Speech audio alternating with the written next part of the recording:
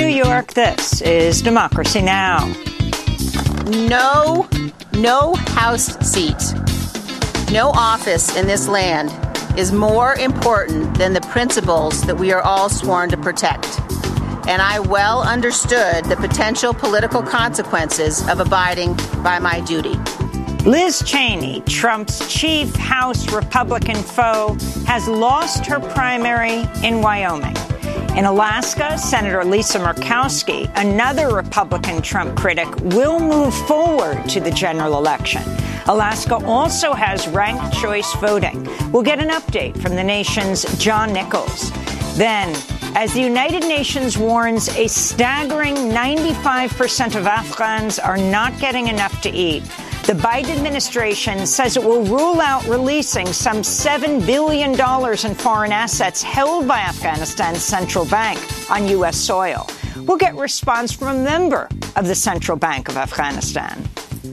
To avoid economic and humanitarian catastrophe, the United States should release Afghanistan reserves that belong to Afghan people and to the Central Bank of Afghanistan once its capacity building is addressed. We'll also speak with Medea Benjamin, co-founder of Unfreeze Afghanistan.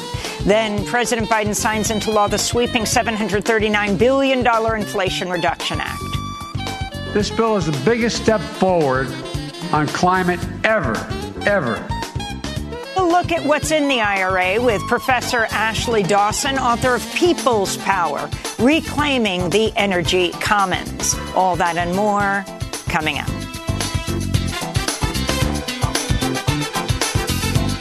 Welcome to Democracy Now!, democracynow.org, The War and Peace Report. I'm Amy Goodman. Voters in Alaska and Wyoming went to the polls Tuesday for primary elections. In Wyoming, pro-Trump primary challenger Harriet Hageman has unseated incumbent Congressmember Liz Cheney, who's emerged as the leading anti-Trump Republican in Congress.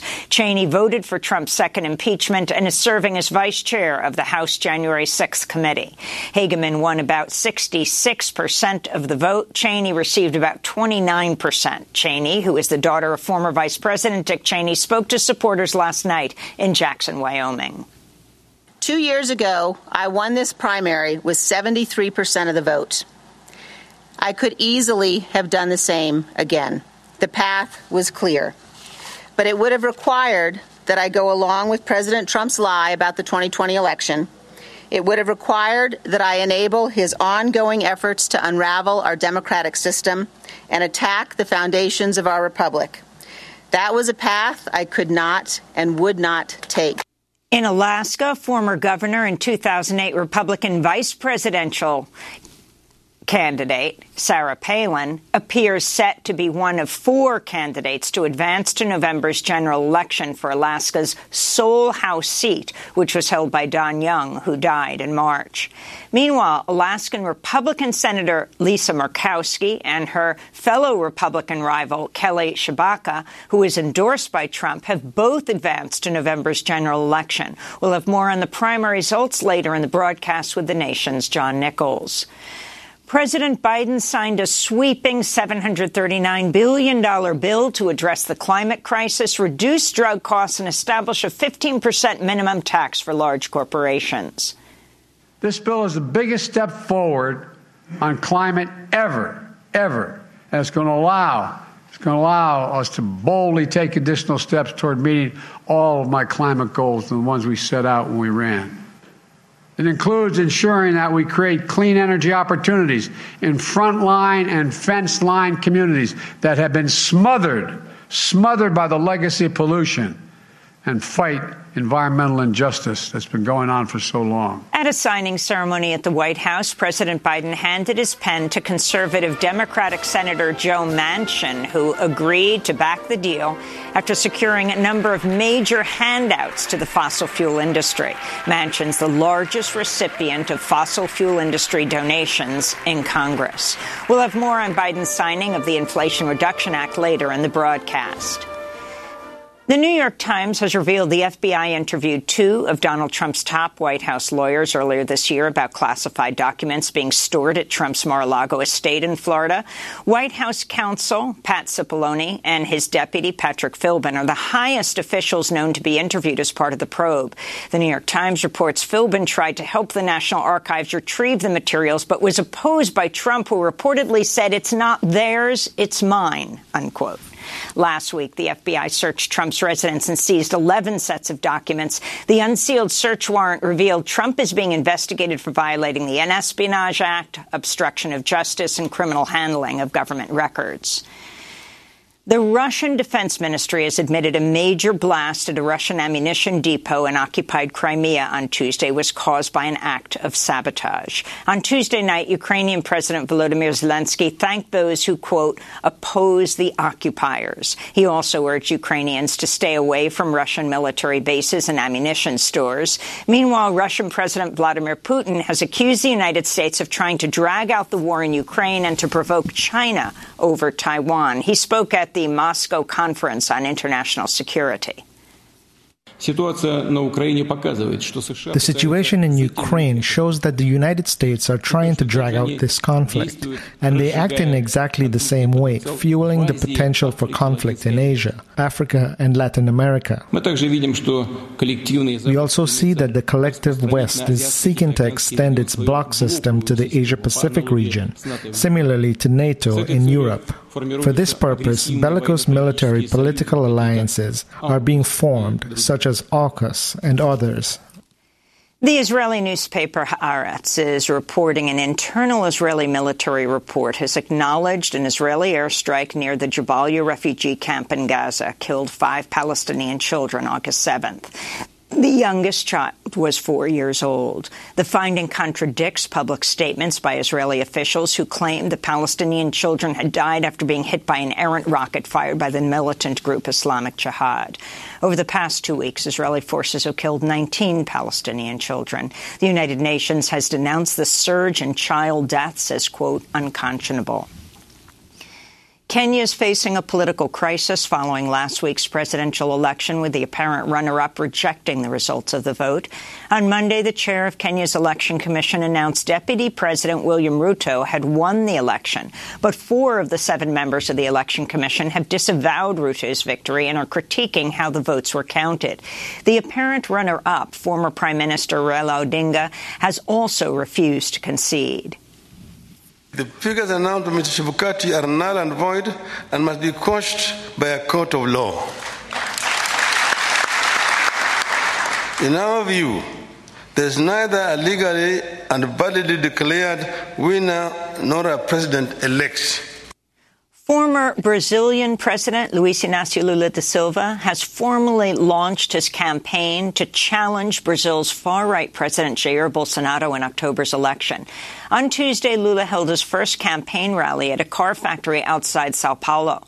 Lula denounced Bolsonaro's handling of the COVID-19 pandemic, which has killed nearly 700,000 Brazilians. Lula also vowed to reshape the role of government in Brazil if he returns to office. We don't want a government that distributes weapons. We want a government that distributes books. We don't want a government that feeds hate. We want a government that feeds love. While polls show Lula in the lead, fear is growing Bolsonaro may try to steal the election, possibly with help from the Brazilian military. European officials are expressing hope that a new Iranian nuclear deal is within reach. On Monday night, Iran submitted a written response to what's been described as the final text of the new agreement. Officials have told the New York Times Iran has asked for some clarifications, but has not raised any significant new objections to the text. The Biden administration has not yet submitted its response to the final text. Federal officials have announced a new round of water cuts to the states of Arizona and Nevada as an extreme drought has led to plummeting water levels on the Colorado River, which supplies water to 40 million people in the West. Lake Mead and Lake Powell, the 2 largest reservoirs on the river, are now about 75% empty.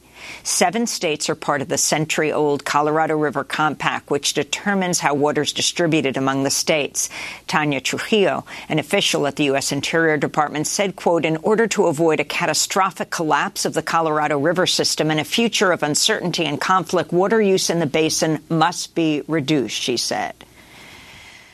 First Lady Jill Biden has tested positive for coronavirus. She's been prescribed the antiviral drug Paxlovid and is reportedly experiencing mild symptoms. This comes nearly a month after President Biden first tested positive. Meanwhile, Defense Secretary Lloyd Austin has also tested positive. He, too, is reportedly experiencing mild symptoms. A coalition of immigrant rights organizations have sued the data broker LexisNexis for collecting detailed personal information on millions of people and then selling it to governmental entities, including Immigration and Customs Enforcement, or ICE. The lawsuit alleges LexisNexis has helped create a, quote, massive surveillance state with files on almost every adult U.S. consumer, unquote. The groups also accuse ICE of using information collected by LexisNexis to circumvent local policies in sanctuary cities. Plaintiffs in the lawsuit include Organized Communities Against Deportations, Mi Gente, and Just Futures Law. And the Academy of Arts and Sciences has formally apologized to Indigenous activist and actress Sacheen Littlefeather. In 1973, she took the stage at the Oscars on behalf of Marlon Brando, who boycotted the ceremony to protest Hollywood's portrayal of Native Americans. Some members of the audience booed and mocked Littlefeather as she addressed the awards ceremony wearing traditional Apache clothing. The actor John Wayne reportedly attempted to remove her from the stage, but was restrained by 6 security guards. Clint Eastwood mocked Littlefeather later in the ceremony. This is part of what Sacheen Littlefeather said on that night in 1973. He very regretfully cannot accept this very generous award. And the reasons for this being are the treatment of American Indians today by the film industry,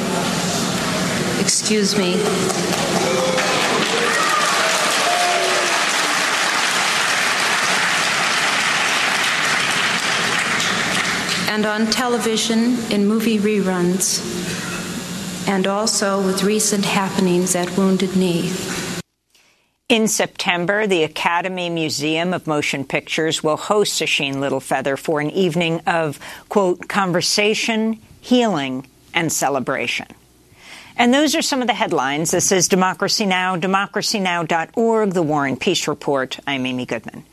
This week marks 1 year since the Taliban takeover of Afghanistan after more than 2 decades of U.S. war and occupation. As the United Nations warns, a staggering 95% of Afghans are not getting enough to eat, with that number rising to almost 100% in households headed by women. The Biden administration announced this week that it had ruled out releasing roughly $7 billion in foreign assets held by Afghanistan's central bank on U.S. soil. That's according to the Wall Street Journal, which reports Biden's decision not to return the funds came after he ordered the assassination of al-Qaeda's leader in Kabul. On Monday, State Department spokesperson Ned Price disputed reports that the Biden administration has ruled out releasing the billions of dollars in foreign assets. I don't mean to play media critic today, but there has also been some highly inaccurate reporting today regarding the ultimate disposition of the $3.5 billion in reserve funds. The idea that we have decided not to use these funds for the benefit of the Afghan people is simply wrong. It is not true. Our focus right now is on ongoing efforts to enable the $3.5 billion in licensed Afghan central bank reserves to be used precisely for the benefit of the Afghan people. The presence of Ayman al-Zawahiri on Afghan soil with the knowledge of senior members of the Haqqani Taliban network only reinforces the deep concerns that we have regarding the potential diversion of such funds to terrorist groups. So right now we're looking at mechanisms that could be put in place to see to it that these $3.5 billion in preserved assets make their way efficiently and effectively to the people of Afghanistan in a way that doesn't make them ripe for diversion to terrorist groups or elsewhere. For more, we're joined by two guests. Shah Merabi is the chair of the Audit Committee of the Central Bank of Afghanistan, professor of economics at Montgomery College. He's also a former advisor to the Afghan president. His recent piece for Al Jazeera is headlined, "Afghanistan's economy is collapsing. The U.S. can help stop it." Also with us, longtime peace activist Medea Benjamin, co-founder of Unfreeze Afghanistan and Code Pink.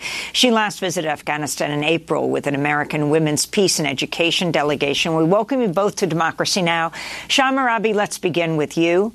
Can you clarify what the U.S. is doing, what this $7 billion is, why the U.S. is holding on to it, if they are? Thank you very much for inviting me. It's important, I think, to mention the fact that President Biden on February 11th split Afghanistan reserve, which was $7 billion, into two. That is $3.5 billion that to be used, as President Biden mentioned, and I quote, for the benefits of Afghan people, and the remaining $3.5 billion to be set aside for the September 11th plaintiff to litigate. Now, the policy of splitting this obviously has created a situation where the Central Bank of Afghanistan this policy could easily decapitalize the central bank, and in turn could easily dismantle it. So establishing in a way a mechanism that will allow central bank to use its reserve for the purpose.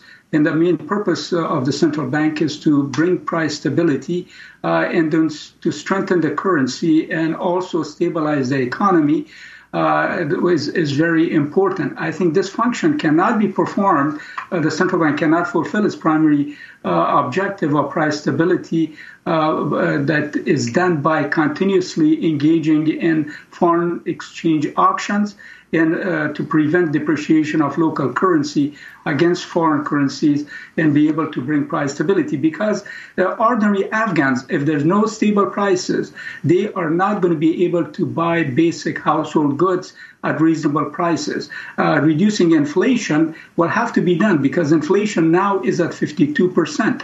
And auctioning will allow a situation where this inflation of double digit of 52% could be reduced to a single level. Because higher prices are one of the major causes of poverty. Now, more than 70% of the world's poorest people are women. And you've got women and children who cannot go ahead afford to buy the basic necessities. They cannot buy bread. They cannot buy cooking oil. They cannot buy sugar and fuel. I think it's very important that Afghans be allowed to have their cash, to be able to buy these basic necessities, to be able to have access to cash. An Afghanistan reserve need to be returned to the central bank so that ordinary Afghans as well as businesses would be able to have access to USD, to be businesses specifically to be able to pay for imports, and then ordinary Afghans to be able to get access to the deposits, because now the cap that is placed on ordinary Afghans and businesses, even at that cap, many of ordinary Afghans and businesses cannot get access because there's a shortage of reserve in the country. So I had suggested back in September that the United States should allow limited monetary release of reserve to pay for imports. And I suggested $150 million. And access could be conditioned, I said, on specific use, and that is for auctioning purposes. And this can be independently monitored and audited by an external auditing firm. So and Ned Price, the State Department, not, then it should be terminated. Ned Price, the State Department spokesperson, directly addressed the issue of the money going to the Afghan central bank. This is what he said. We don't see recapitalization of the Afghan central bank as a near-term option.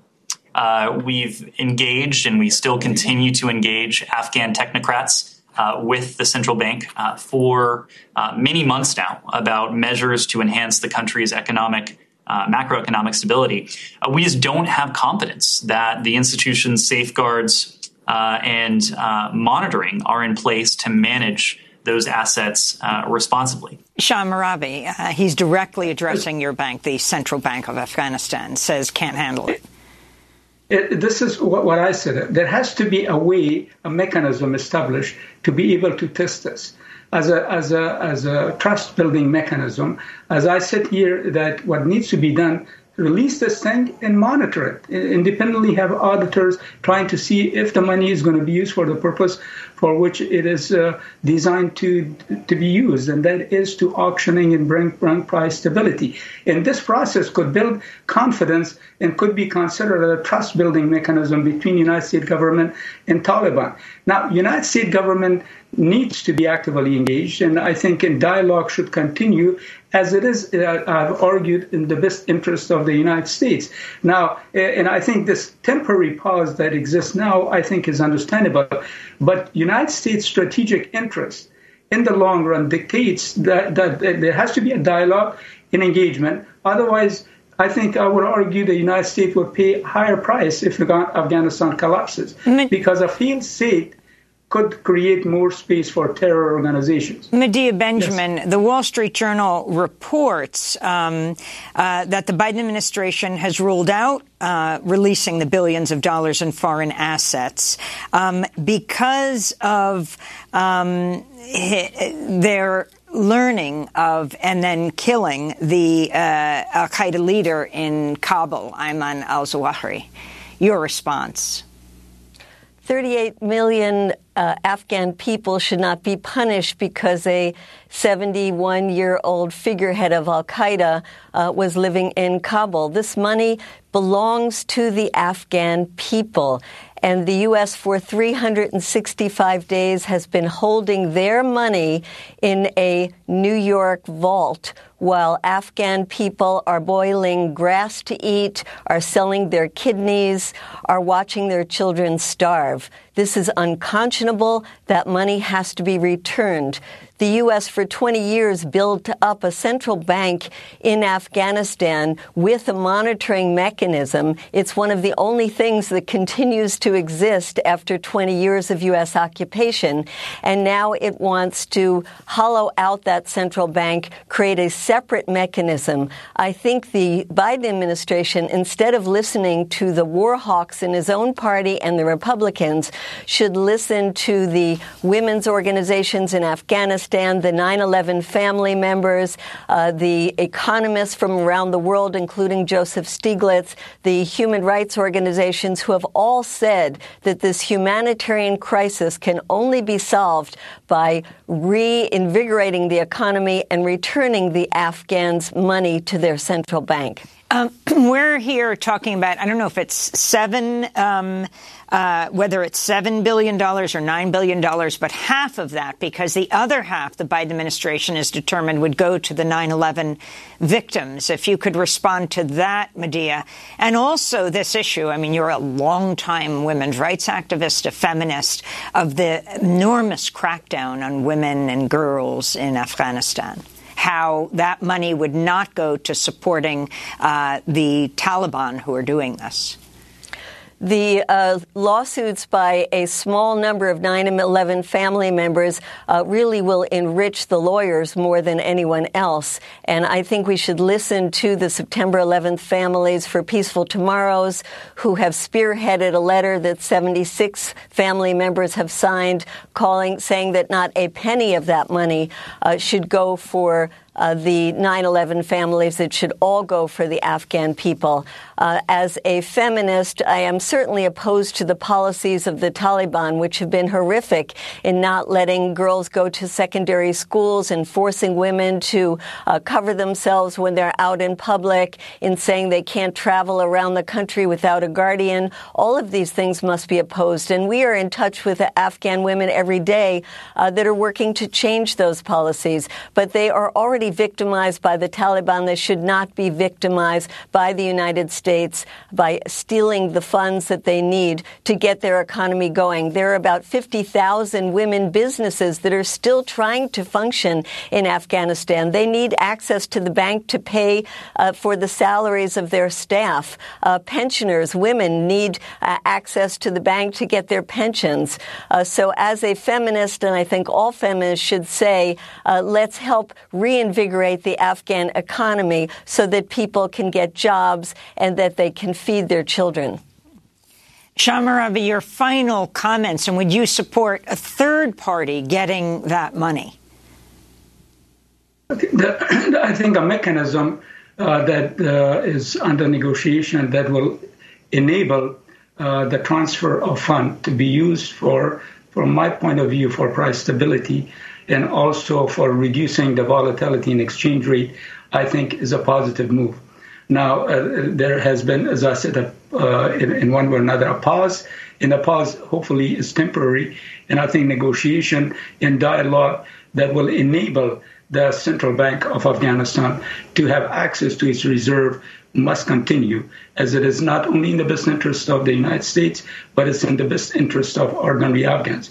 I want to also mention that there's no increase in humanitarian aid can compensate for the macroeconomic harm of higher prices for basic commodities. That is, for banking collapse or balance on payment crisis. And I think severe consequences could ripple throughout Afghan society and harm the most vulnerable people. And I think we have the tools and mechanism to be able to reverse that. And I think the freezing of Afghan assets will not, very important, it will not weaken the interim Taliban administration, while the overwhelming impact of that would be it will fall on innocent Afghans who have suffered decades of war and poverty. And I think while we have the means to be able to reverse this, why not go ahead and reverse this worse in economic and humanitarian crisis? And I think the best way is by releasing the Afghanistan reserve that rightfully belong to Afghan people, who establish an independent central bank and allow the central bank to be able to manage and maintain these reserves and to be able to safeguard the international value of Afghani, which is the national currency, and restore and keep and maintain price stability, and also be able to allow and foster liquidity and also bring confidence in Afghanistan money and exchange rate policy. Shama Ravi, we want to thank you for being with us, chair of the Audit Committee of the Afghanistan Central Bank, longtime economist, economics professor at Montgomery College.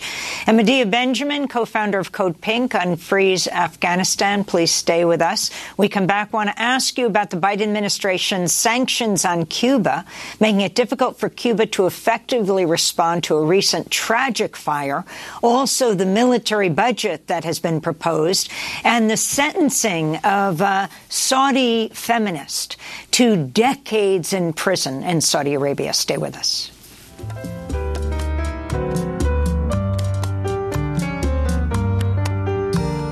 Yo tuve un sueño feliz, quise hacerle una canción y mi guitarra cogí.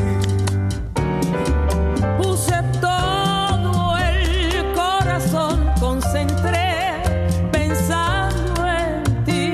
Volaron las palomas del milagro y escucha dulce bien lo que escribí.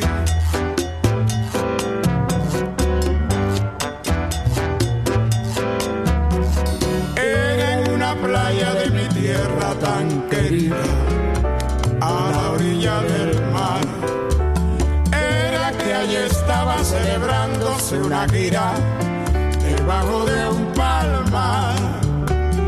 Era que estaba preciosa. Under a Palm Tree by Omara Portuondo and Pio Levia. This is Democracy Now! I'm Amy Goodman as we look at the aftermath of one of Cuba's worst environmental disasters in decades and the largest oil fire in its history.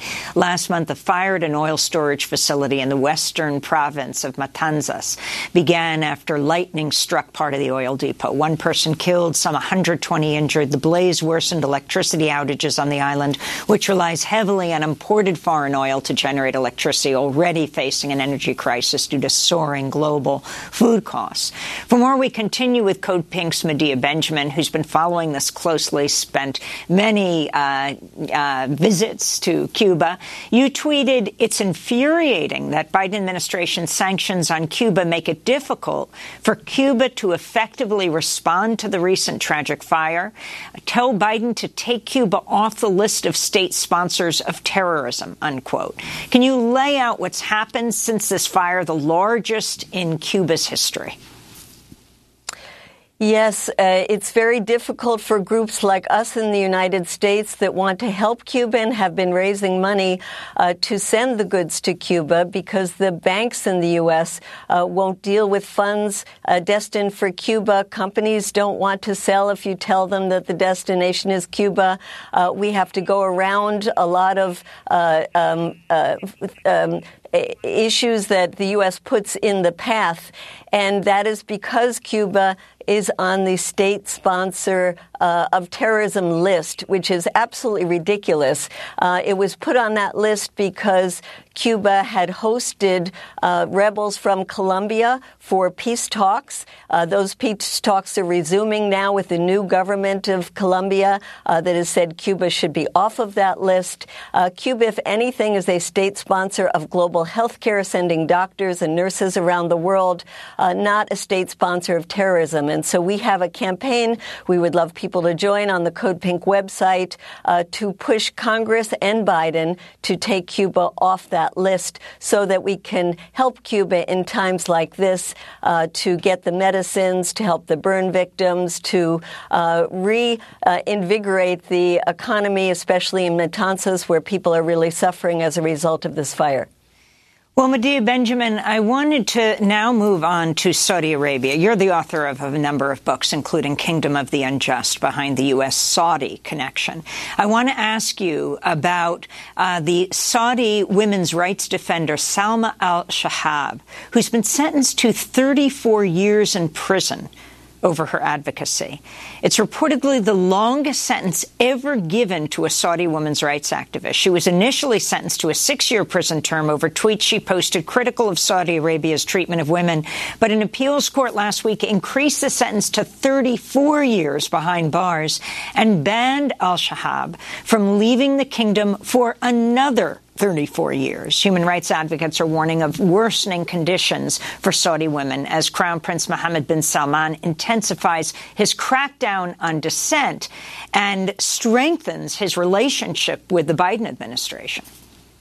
This is a barbaric sentence of a woman who's a PhD student in Leeds. She was going to Saudi Arabia to visit family and was detained there for her tweets. She had 2,000 followers. That was the extent of her Twitter supporters, and 159 followers on Instagram.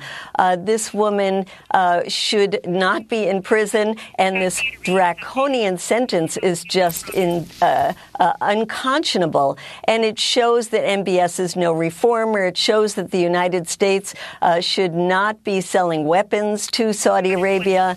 The crackdown on women continues. And I think this is something that we should all be pushing the Biden administration to demand her release and to stop cozying up to the dictator MBS in Saudi Arabia. Medea Benjamin, you are co-founder of Code Pink. In our next segment, we'll be talking about the Inflation Reduction Act, shaped by Democratic Senator Kyrsten Sinema of Arizona, once participated in a Code Pink protest. And I wanted to get your response to this. The Associated Press reported this week on how Sinema, quote, single-handedly thwarted her party's longtime goal of raising taxes on wealthy investors, received nearly $1 million over the past year from private equity equity professionals, hedge fund managers, and venture capitalists whose taxes would have increased under the new bill. The AP reports Sinema forced a series of changes to the IRA, including cutting a proposed carried interest tax increase on private equity earnings while, quote, securing a $35 billion exemption that'll spare much of the industry from a separate tax increase other huge corporations now have to pay. Now, you have a connection to her because Democratic Senator Kyrsten Sinema of Arizona once joined in Code Pink protests, including against Israel and AIPAC. Your thoughts on her now? Well, we don't know what happened, how Kyrsten Sinema has been possessed from being a one-time anti-war activist to being such an obstacle for any progress in the United States. We have watched her in horror and tried to protest her along the way. And now that we see that she is a supporter of every increase in the Pentagon budget, the enormous increases that are now coming out of the Biden administration, and increased more in the House and then increased more in the Senate when you have people like Kyrsten Sinema who disregards the real needs of people that are her constituents and instead promotes the interests of big corporations, including the weapons industries. And finally, the military budget that President Biden has released for 2023, $773 billion. The total military budget reportedly exceeds $800 billion. Your response? We just talked about Afghanistan, and the U.S. wound down this war a year ago. You would think there would be a, quote, peace dividend in which the Pentagon budget would go down. Instead, it's increased over $100 billion from during the Trump time, and now the House has put another $37 billion on top of what Biden asked for, and the Senate will add more to that. It just shows how we have to build a stronger, more effective peace movement together with environmentalists, people working for a good health care system, an end to the student debt. All of us have to come together to say this money should be taken out of the Pentagon budget and put into the real needs of people and the climate. Medea Benjamin, we want to thank you for being with us, co-founder of Code Pink and Unfreezing Afghanistan. This is Democracy Now! As we talk about President Biden signing into law the sweeping $739 billion Inflation Reduction Act. Back in a minute.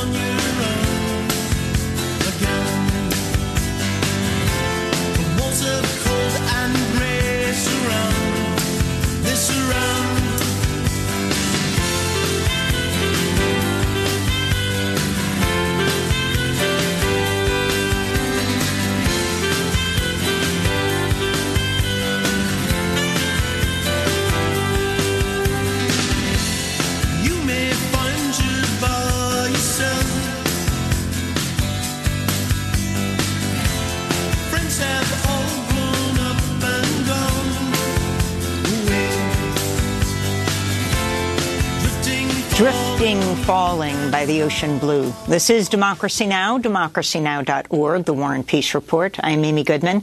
President Biden Tuesday signed into law the Inflation Reduction Act, the IRA, a sweeping $739 billion bill to address the climate crisis, reduce drug costs, establish a 15% minimum tax for large corporations. At a signing ceremony at the White House, Biden praised the IRA as one of the most significant measures in the history of the United States.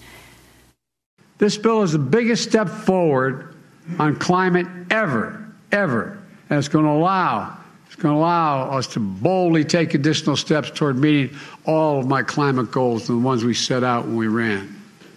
It includes ensuring that we create clean energy opportunities in frontline and fence-line communities that have been smothered by the legacy of pollution, and fight environmental injustice that's been going on for so long. Despite Biden's high praise, many climate groups and indigenous land and water defenders have criticized the package for including major handouts to the fossil fuel industry, which were added to win the support of the conservative Democratic West Virginia Senator Joe Manchin, the largest recipient of fossil fuel industry funding in Congress. The Center for Biological Diversity described the bill as a climate suicide pact. Among the concessions Manchin won was a side agreement to expedite fossil fuel permitting, including for the controversial Mountain Valley Pipeline. If built, it would carry 2 billion cubic feet of frack gas across more than 1,000 streams and wetlands in Appalachia, including parts of West Virginia. Last week, Democracy Now! Spoke to Tara Houska, indigenous lawyer, land and water defender, and founder of the Ginu Collective, after the law, or the bill at that time, was passed in the Senate. You've got a bill that, in order to get access to renewable energy dollars and investments up front, the fossil fuel industry has handed off millions and millions of acres of public lands, of waters, side project deals where you see the rolling back of bedrock environmental law, all of this just to get investment into renewable energy. I mean, that is not a climate solution. Mother Nature is not dealing U.S. dollars. That's my response. Well, for more, we're joined in Rosendale, New York, by Ashley Dawson, professor of environmental humanities at the City University of New York, author of People's Power: Reclaiming the Energy Commons, and a member of the Public Power New York campaign. Welcome back to Democracy Now! Professor Dawson, if you can start off by responding to the law. Many environmental groups also, while harshly critical of what could have been in it, said if this is the best we can get, we should start here. Can you talk about the pitfalls, but also what you think can be accomplished under this new law? Okay, Amy, it's good to be with you. I'll start by talking about some of the positive sides of the law. It's called the Inflation Reduction Act, but it's basically a climate bill since it includes $370 billion to address the climate emergency. And that includes a 10-year extension of existing credits for wind and solar. There are also provisions for consumer rebates for heat pumps, rooftop solar, purchases of electric vehicles. And all these measures are projected to decrease U.S. carbon emissions by about 40% from 2005 levels by 2030. And that represents 80% of the U.S. commitment to the Paris Agreement of 2015, which was designed to keep global warming below 2 degrees Celsius. So this is obviously absolutely crucial legislation. And the fact that just a couple of weeks ago it looked like any kind of measures to address the climate emergency were completely dead has led some environmental groups to really celebrate this. There are also other important measures here. There's methane regulation. Methane emissions have reached historic records in recent years because of the fracking revolution, and methane is 86 times more potent than carbon dioxide, so curbing methane is absolutely necessary. And it also closes some tax loopholes for wealthy people and big corporations, which is a climate measure, although it often isn't described that way, since these wealthy people and corporations are responsible for so much of carbon emissions. And then, as President Biden said in the clip you played, the measure also includes $60 billion worth of funding for frontline and fence line communities. So there are positive measures in the IRA, but there are also lots of issues, as Tara Houska said in her interview last week. You've also been talking about the bill creating a lot of jobs in green energy and carbon reduction, but also concerns about the non-unionized labor in that large area. Right. So what the bill does is to essentially continue Obama-era policies of providing tax credits to for-profit renewable energy companies, and that comes in the form of investment tax credits and production tax credits for clean energy projects. Now, the for-profit renewable energy sector is notoriously ununionized. There are measures in the IRA which specify that their projects have to have some kind of unionized elements, but we don't know whether that will how that will actually play out. And there's a history here that we need to really unpack behind these tax breaks. These are policies that go all the way back to the Reagan administration in the 1980s, which mean that developers who want to have some kind of new renewable energy program will get tax credits for generating solar power and wind energy. The thing is, most of these developers don't owe taxes up front. They don't have any existing tax bills when they approach these projects. And that means that they need to partner with third-party financial partners in order to take advantage of these tax credits. Who exactly are those third-party financial partners? Well, they tend to be big banks like JP Morgan Chase and Bank of America. So essentially, renewable energy developers kind of sell their tax breaks to these big banks in return for the upright funding that the banks invest in the project. It's a deal called tax equity. The problem, though, is that wind and farm developers sometimes can't attract enough tax equity partners, and if that happens, then the projects don't actually get built. So, the projections about how this is going to decrease emissions by 40% are based on a history of attracting funding that we can't be absolutely sure will work, and which is quite problematic because it means essentially, we're giving big banks deciding power over what projects get built and where they get built and who builds them. We feel at Public Power New York campaign that these decisions should be made genuinely democratically and projects should be built when and as needed, not depending on when they're going to make money for big banks. Let's end with that issue of public power. You wrote the book People's Power, Reclaiming the Energy Commons, and you're a member of the Public Power New York campaign. What is that, and how can that be unleashed in the country? Well, the Public Power campaign began in New York State because we looked at what this history of tax credits for for-profit renewable corporations had accomplished, and we felt that it really had not come through.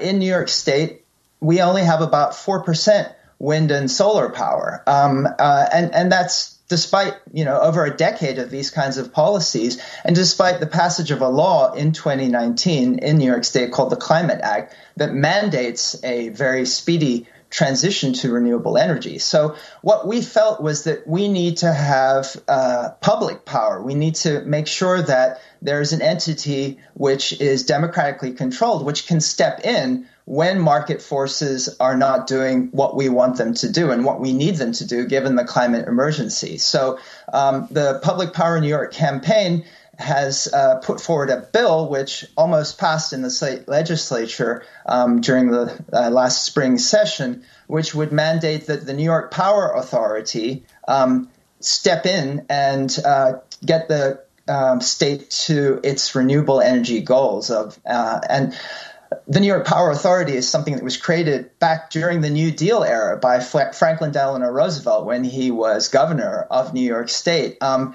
something quite similar was happening back then. There were these for-profit utilities that were gouging people with high utility rates. And so FDR decided, we need a kind of public alternative, something that can bring energy to people who need it and something that can charge affordable rates to people. And we feel that because of some of what I've outlined about how these tax credits put power in the hands of for-profit enterprises linked to big banks, which incidentally are the same banks which continue to fund fossil fuel projects, we feel that we need a public alternative which can be democratically controlled and which can be mandated by law to build out renewables at the speed that we need to prevent the climate emergency, and which incidentally can also include very strong pro-union clauses so that we can be guaranteed that it's a just transition which saves not just frontline communities, but also the working class more broadly. Ashley Dawson, we want to thank you for being with us, professor of environmental humanities at the City University of New York, author of People's Power, Reclaiming the Energy Commons. As we move on now to look at Tuesday's primaries, Liz Cheney, Trump's chief House Republican foe, has lost her primary in Wyoming. She addressed supporters Tuesday night in Jackson, Wyoming. 2 years ago, I won this primary with 73% of the vote. I could easily have done the same again. The path was clear. But it would have required that I go along with President Trump's lie about the 2020 election. It would have required that I enable his ongoing efforts to unravel our democratic system and attack the foundations of our republic. That was a path I could not and would not take. Congressmember Liz Cheney was defeated by the Trump-backed candidate Harriet Hageman, who in 2016 said Trump would repel voters and called him racist and xenophobic. She addressed her supporters Tuesday. But I did not do this on my own. Obviously, we're all very grateful to President Trump, who recognizes that Wyoming has only one congressional representative, and we have to make it count. His clear and unwavering support from the very beginning propelled us to victory tonight.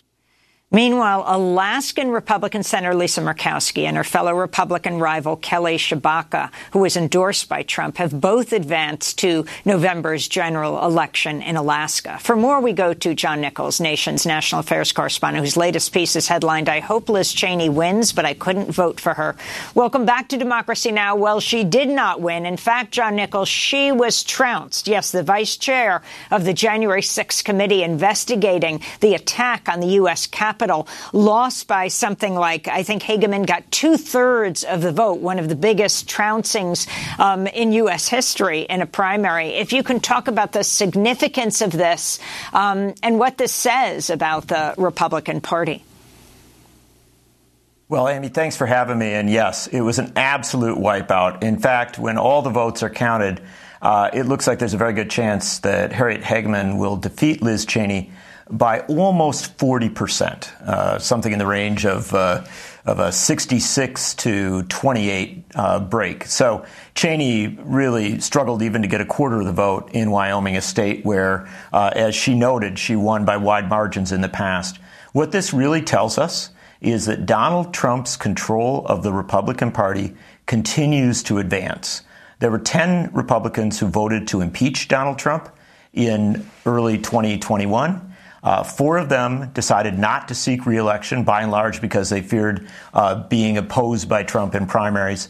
4 more have now been defeated. Only 2 of them are still in the running at this point, and one of them could get beat ultimately.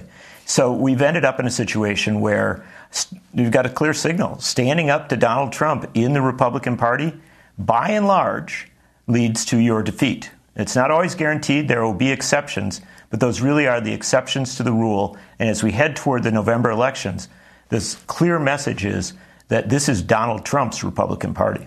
I want to go back to Liz Cheney's concession speech Tuesday night. The great and original champion of our party, Abraham Lincoln, was defeated in elections for the Senate and the House before he won the most important election of all.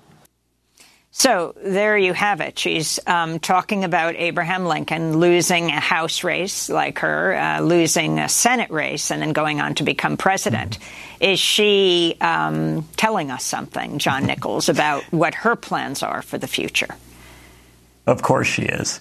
I've covered the Cheneys for a very long time, and Liz Cheney before she came to Congress. The fact of the matter is she's incredibly ambitious. She is ambitious for power. She wants to be a leading figure in our politics, just as her father did before her, Dick Cheney. And so what she's talking about there is, first and foremost, maintaining her public profile. And she'll do that with the January 6th committee, where, frankly, she's done some very good work.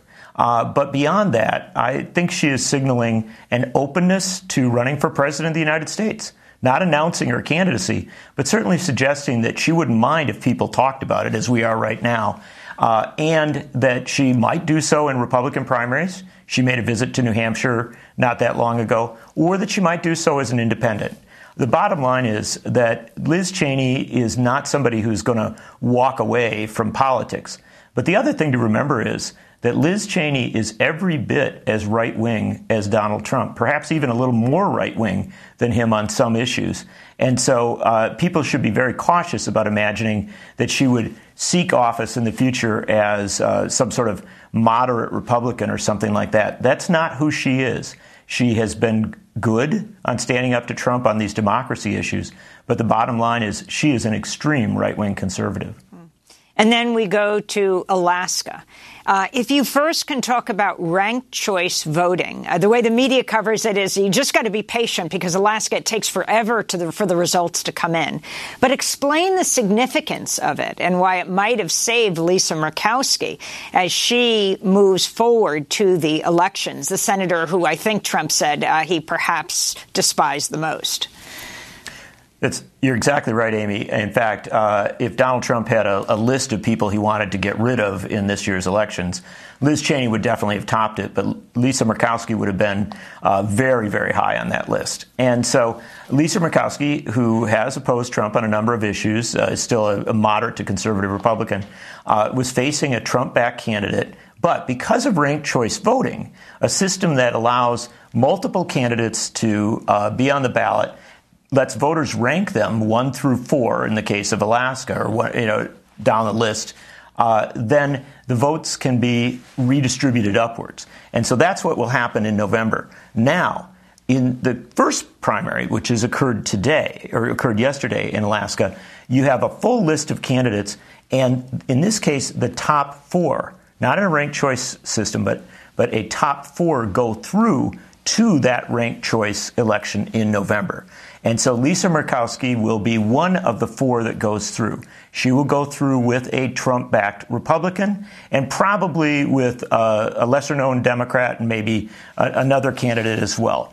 Now, when you get to that November election, the ranked choice voting will almost certainly it will certainly put Lisa Murkowski in the running, and it will give her a very good chance with the redistribution of votes from those 2 lesser candidates or 2 less-known candidates. Give her a very good chance of winning the election and going back to the Senate. And, of course, there's Sarah Palin. Sarah Palin she's in 2 elections, or was in 2 elections yesterday. In one election, which was a special election to fill the congressional seat of Don Young, longtime Alaska congressman who passed away. She has come through it's a ranked choice election. She's come through second to a woman named Mary Peltola, who has run a very good, very strong campaign as a Democrat. But there is another Republican in that ranked choice vote, a guy named Nick Begich. His votes are likely to be redistributed more to Palin than to the Democrat. And so there's a decent chance that Palin will win, but not a certainty here. And so we've got to watch how that ranked choice redistribution goes. That may take a couple weeks. The other thing, the second race that Palin was in, is for November. She's one of the top 4. So is the Democrat we spoke about. So is Nick Begich. And so we're going to do this all over again in November with ranked choice. I think the real takeaway here, though, is that there's a very substantial vote for a progressive Democrat in Alaska, and that we should always look at these states that people often write off as all Republican, and these are only looking at the Republican races. The fact of the matter is that a progressive Democrat did very, very well in Alaska last night. John Nichols, very quickly go across the country to Pennsylvania, the Senate race that could determine the balance of the Senate, Mehmet Oz versus Fetterman, who just survived a very serious health challenge. So you have the cardiologist versus the heart patient. He has been mocked, that is Mehmet Oz, for going into a grocery store, naming it wrong, and talking about he was getting ingredients for crudité for his wife. It's an incredible race. Look, the bottom line is this. John Fetterman, who has had some health challenges, is back on the trail. He had a huge rally the other day in Erie where they opened up with AC/DC's Back in Black blaring and the crowd cheering. And the fact of the matter is that Fetterman is running a very deep grassroots Pennsylvania campaign, looks to be well ahead in the polls. And Dr. Oz, who lived in New Jersey before he got into this race, we have 10 seconds. he seems to keep on stumbling. He looks like a candidate that Trump put ahead into the final race, but not somebody that Trump can get elected. John Nichols, we want to thank you for being with us, the nation's national affairs correspondent. We'll link to your piece. I hope Liz Cheney wins, but I couldn't vote for her. That does it for our show. I'm Amy Goodman. Wear a mask. Stay safe.